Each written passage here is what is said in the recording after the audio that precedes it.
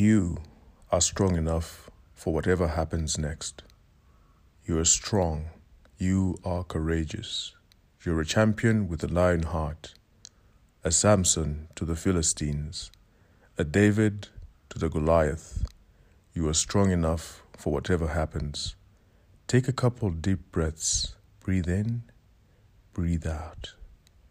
Don't rush yourself out of this moment of stillness. Peace is available to you. When you're ready, get on your way, allowing peace to be your anchor as you go about your day. And remember, no matter what, your story ends with victory. In this one life that we have to live, you are strong enough for whatever happens next. You have one life to live.